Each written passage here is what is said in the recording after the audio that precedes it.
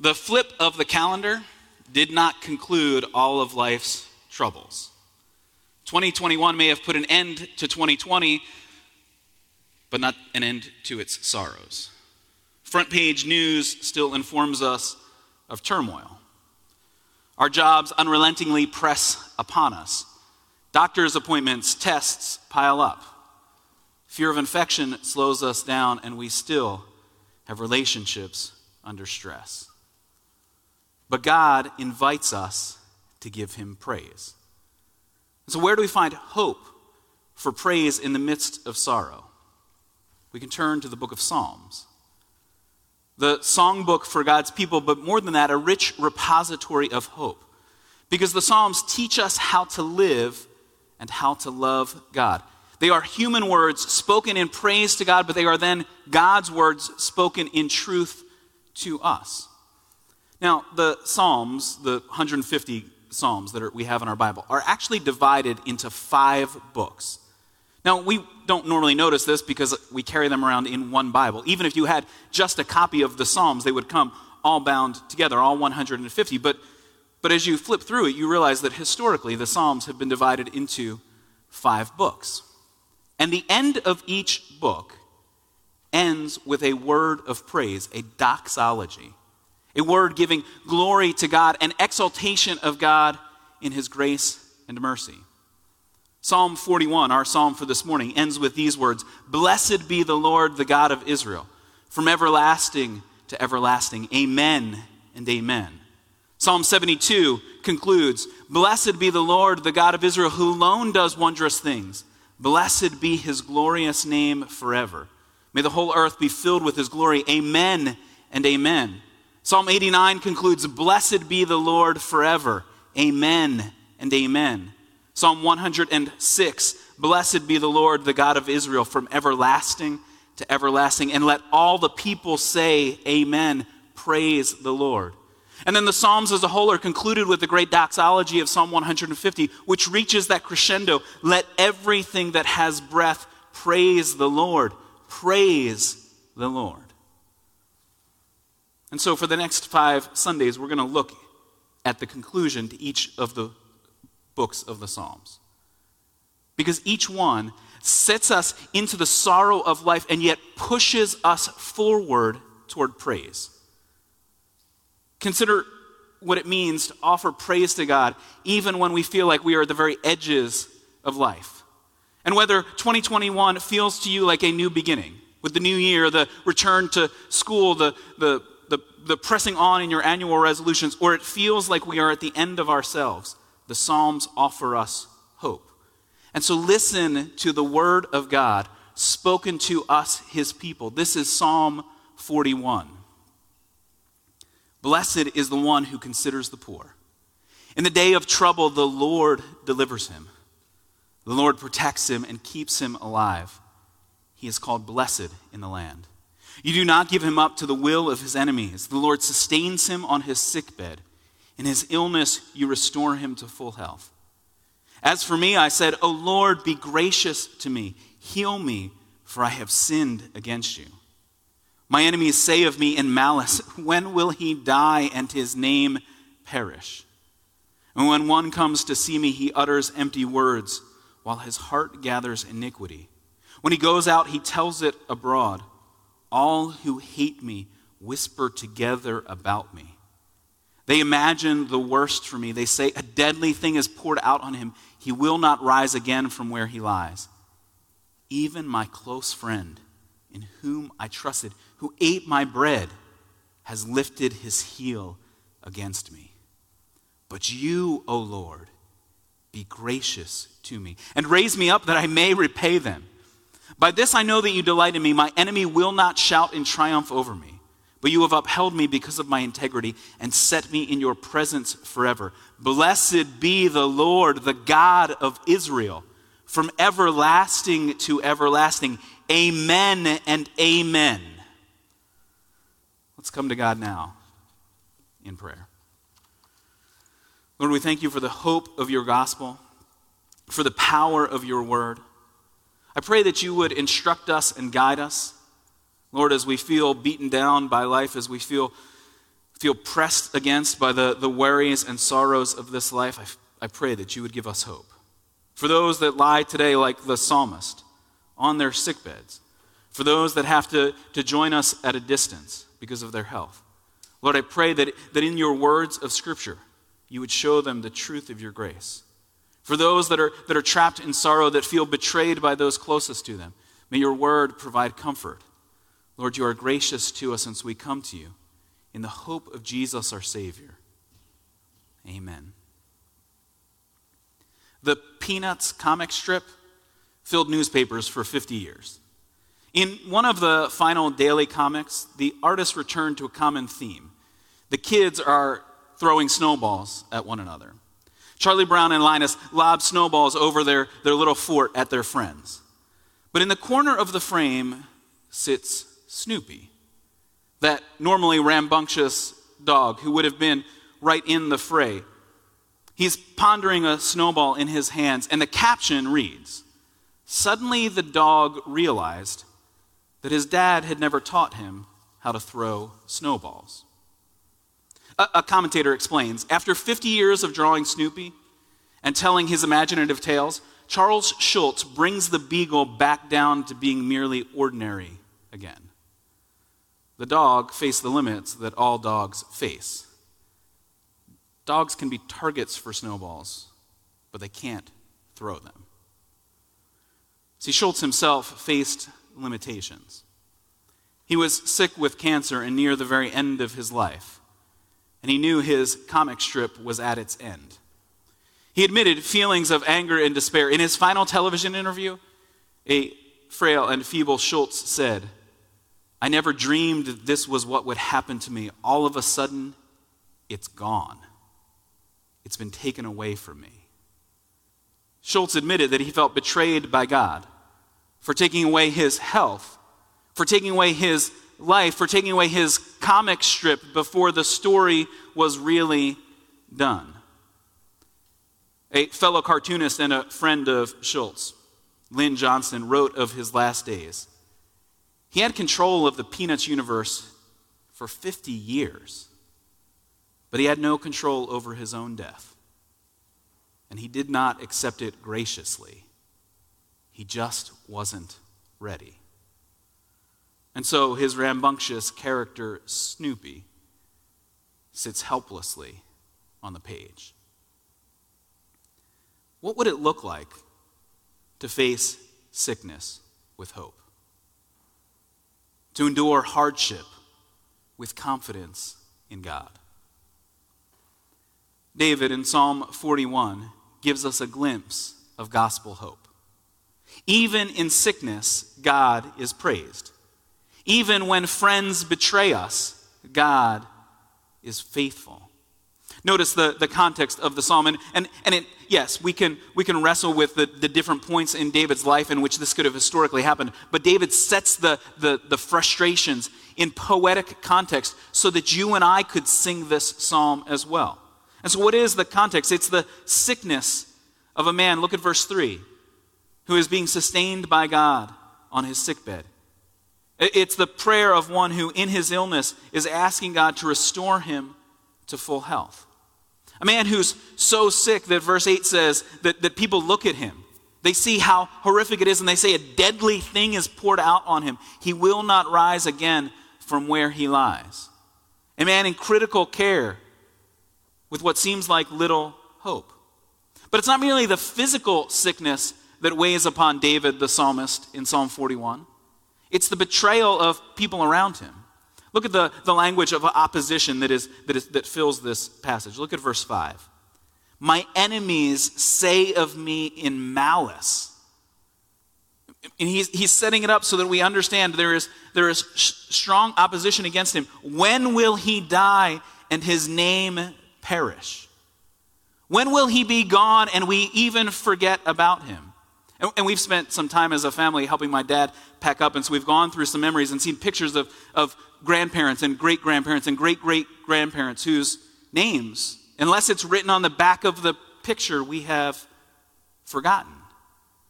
And David feels like, but that's what they're asking for right now, that my name will be wiped away, that I will be forgotten, that this sickness will destroy me.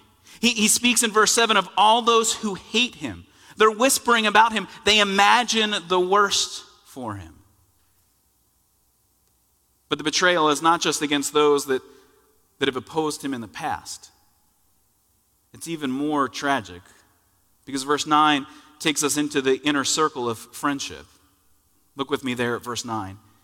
Even my close friend, in whom I trusted, who ate my bread, has lifted his heel against me.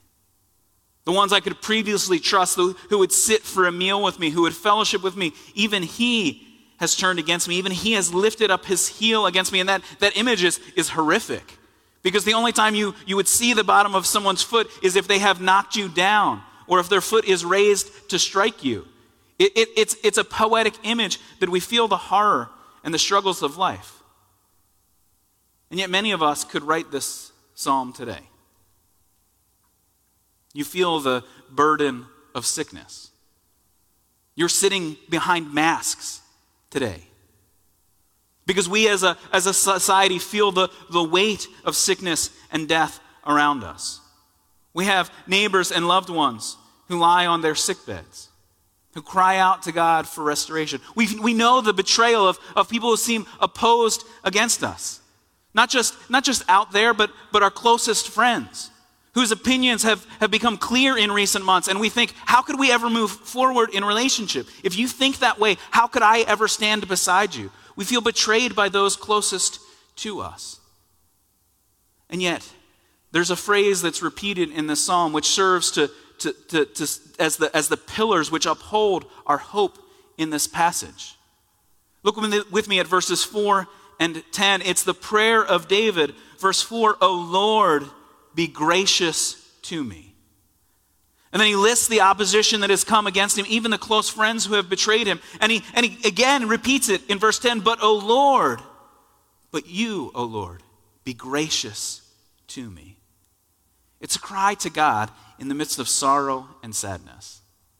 That no matter what has happened, no matter what opposition you face, the Lord will be gracious to you. For that is the very character of God, the one who revealed himself to Moses as Yahweh, as the covenant creator of his people, the one who enters into relationship with his people. He is the one who is gracious. And so when facing opposition, when facing sorrow, we can turn to God. When even those closest to us seem to have betrayed us, we have not been abandoned. He is always with us. His grace is always sufficient. God sustains us and strengthens us. And so when you find this hope in God's grace, the free, undeserved gift of God given to you, then it changes the way you interact with other people. Yes, in that moment you may feel like you have no one but God. Everyone else has abandoned you. And you're not left in that moment. You're sent to serve others, because look at the way the psalm begins. Blessed is the one who considers the poor. In the day of trouble, the Lord delivers him. See, the person who can pray, O Lord, be gracious to me, will be the person who shows grace and mercy to those most in need. The physical poor, who have no one else to look out for them. The language, though, of poverty here is language that moves beyond just the stuff that you have or the bank accounts that you have. It's the frailty and the weakness of life. It's those who are helpless. And so one commentator says, one who has never helped another should not expect help from God. See, the one who can pray to God, O Lord, be gracious to me, is the one who sees the needs of others and responds with mercy. No, it's not as if God only gives you grace because you've been gracious. It actually works the other way. Because you have received the grace of God, you have been humbled. You've been put in the position that you don't deserve anything. You are weak and helpless yourself, and yet God has proven himself to be gracious to you. And so that's going to flow out into the way you care for others. The grace of God humbles us so that we can serve others. We don't look at the poor, the weak, the helpless, and say, fix yourself, get this cleaned up, and I'll be back. This isn't like mom or dad checking in on you after you've been given the command to clean your room, and they come back 15 minutes later to see if you've even gotten started. And they say, okay, we're not even thinking about what happens next until you get this room cleaned up. And parenting, that's sometimes the right and necessary strategy, but in our relationship with God, he always begins with grace. Because we're not just people who live in messy rooms, we're people who have murdered others with our thoughts, who have hated others, who have destroyed them. And so, blessed is the one who considers the poor, because in the day of trouble, the Lord delivers him. When you have received grace, then you will give grace to others. You will look to help them up, to strengthen them. And not merely passing by quickly to sort of get it over with, but you'll be somebody who will invest your life in the care for the weak and the vulnerable. Somebody who will welcome a child into your home. Somebody who will serve in vulnerable places. Somebody who will say, I will care for the ones that the Lord looks upon. Because the Lord has protected me. The Lord keeps me alive. The Lord has blessed me here in this land, verse 2 says. Not so that I can live alone as a hermit, trusting in God, but so that I can serve others. And when David cries out to God for grace, he does so from that humble posture. Look again at verse 4. As for me, I said, O Lord, be gracious to me. And notice the parallelism, what's set there. Because he understands God's grace, he says, heal me, for I have sinned against you. This is his confession of sin, his admission of need, his confession that I am one who is poor and needy. I am the one who is weak spiritually. I need your grace. Grace which is undeserved. And so this sets the later verses in context. Because if I just pulled verse 12 out of this passage, didn't give you the rest of the rest of it, you might read, but you, God, have upheld me because of my integrity. And if you just read verse 12, you might flip that cleaning your room analogy around and say, oh, because I cleaned up my room, I got blessing from God. Because I am somebody who is worthy, I've got blessing from God. But remember, verse 12 follows verse 4. It's said in the context of one who throws himself upon the mercy of God, understanding that God has upheld me. And in upholding me, my integrity can be shown forth to others. It's not that God looked at me and said, well, Kevin, actually, he's pretty great, so I'm going to give him grace. No, Kevin is a miserable sinner who needs grace. But in receiving that grace, then David can say, God upholds me because of my integrity. In loving God and responding to him, in serving the poor, in caring for the weak, we see the grace of God flow to others. But it's not just verse 12 that is troubling to us when we read through this passage, that sort of pushes back against grace. Verse 10 might even be more direct in pushing back. In verse 10, David's, having been betrayed by a close friend, he verse 10, repeats that phrase, but you, O Lord, be gracious to me, this pillar which upholds the psalm. But then he says, and raise me up that I may repay them, that I may repay my enemies, that I may get justice for those who have come against me. And again, we might think, does David understand what grace looks like? Because if he just wants God to give him enough strength to sort of in that climactic moment be able to pull his sword and seek vengeance on the battlefield, well, then what kind of understanding of grace does David have? And perhaps for you, that actually is your frustration when you think about coming to church, when you wrestle with religion. You look at religious people and say they seem so self-righteous. They seem so even at times violent, willing through history to sort of push their agenda to the very end, to raise themselves up, that they might repay others, that they might have vengeance.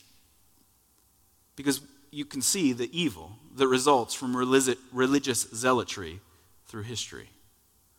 But the scriptures make clear that vengeance, that repaying evil, that ultimate justice belongs to the Lord. Moses in Deuteronomy, at the end of the book of Deuteronomy in chapter 32, he quotes God for us, and God says, vengeance is mine. In the New Testament, the Apostle Paul will quote from that and to remind us as believers to treat others with love and mercy. In Romans 12, verse 19, Paul writes to the church, "Beloved, never avenge yourselves, but leave it to the wrath of God.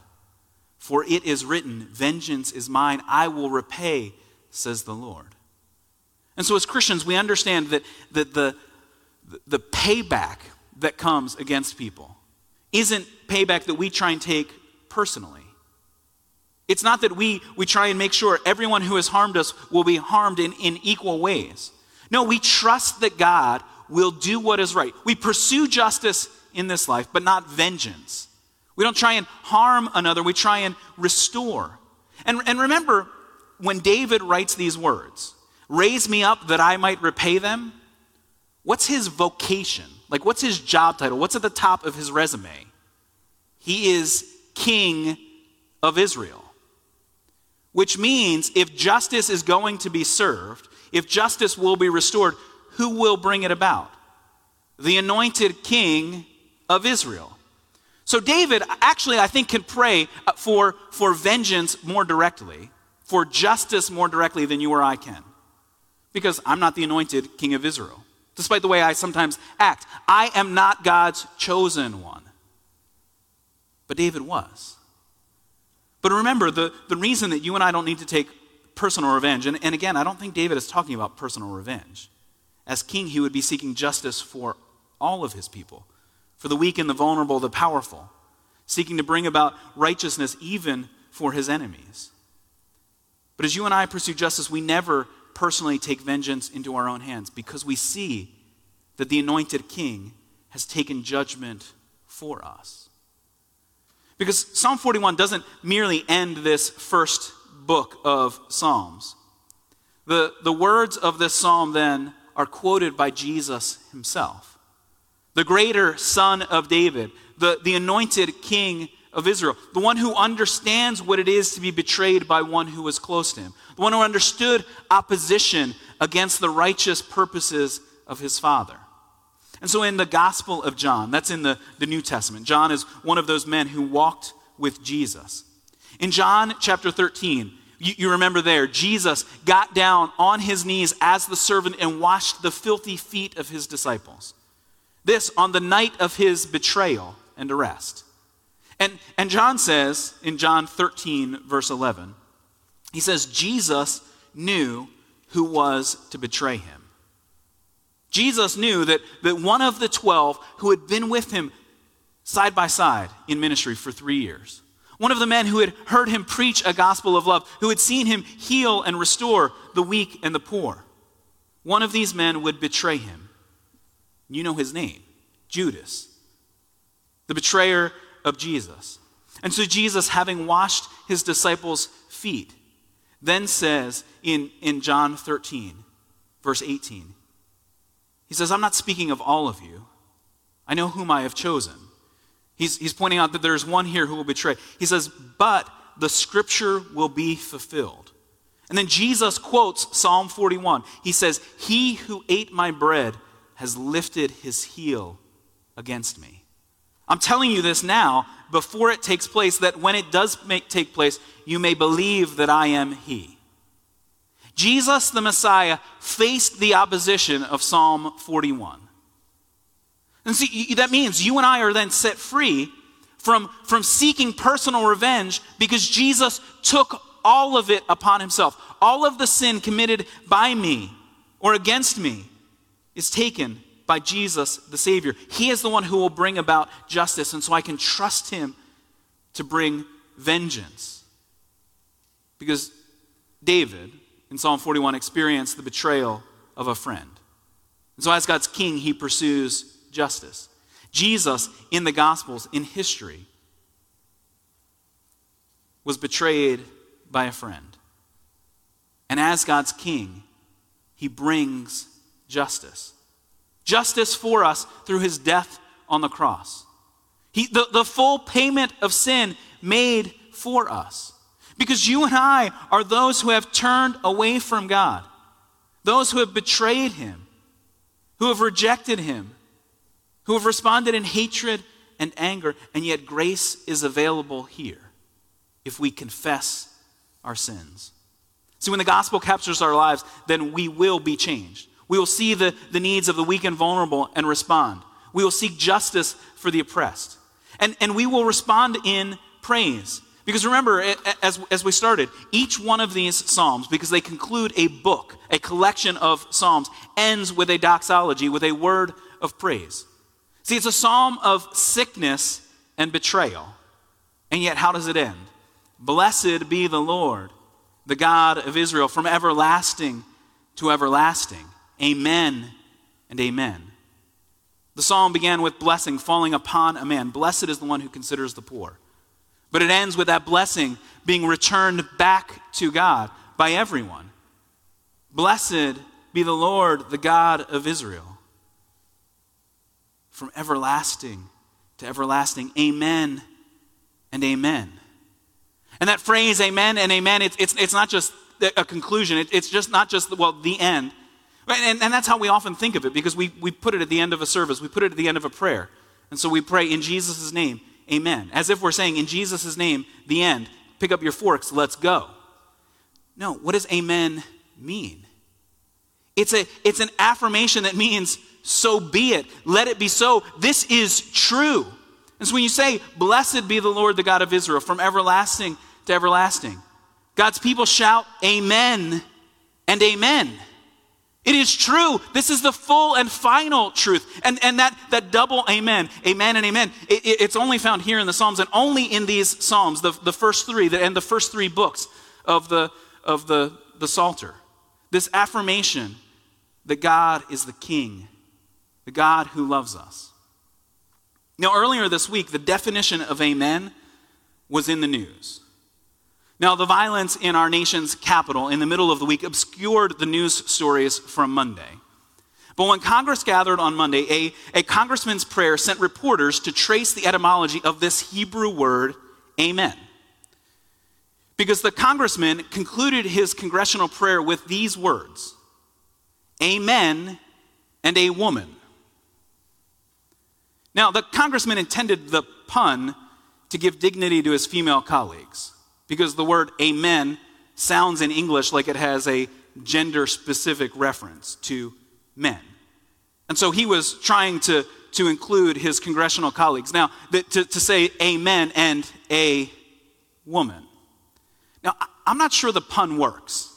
I'm all for the worst dad jokes available, but I'm not sure this pun works at the level of even humor.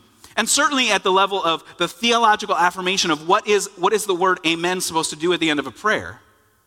And as I was preparing, I thought, the week that I'm preaching on one of the three amen and amens found in all of Scripture, a congressman has sent reporters to trace the roots of this word to give me a definition so that you are all prepared. I mean, what help provided to me this week in Washington? But we can offer this double affirmation. In sorrow and sadness, when we hear the blessing of God, we can shout amen and amen. And maybe even the location of it was helpful for us this week. The poor theology on display in our nation's capital. Because just a couple of days later, we would see violence take place. And armed intruders and trespassers walk into that same room. And so maybe in a week when we feel like the foundations of our society have been shaken, we need to hear this kind of word. That when I am lying on my sickbed and in illness, when people around me say, he's done, it's over, I need to hear the words of Scripture. Blessed be the Lord, the God of Israel, from everlasting to everlasting. Oh, dear church, lift up your voice. We have confidence, whether on our deathbeds or in full recovery, that God is with us. We have hope in the power of God, whether the news brings us comfort or chaos. We can lift up our voices. We can cry out with the psalmist, "O Lord, be gracious to me." And then you can add your voice to that great chorus of hope. Blessed be the Lord. He is the God of Israel from everlasting to everlasting. And church, shout the words of affirmation. Amen and amen. Jesus the King reigns.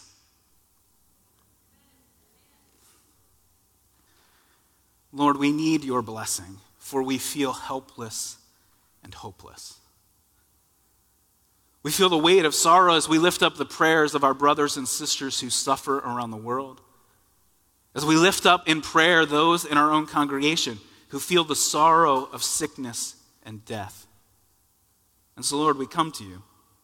We thank you that you teach us even how to pray, that your word sustains and strengthens us, that we can just repeat the words of the psalmist, "O Lord, be gracious to us." And so for those who don't know Jesus as Savior, I pray that they would continue that prayer, that they would be able to say today with truth and honesty, "Heal me, for I have sinned against you." Lord, let us as a church be set free with hope and joy because of the power of your word.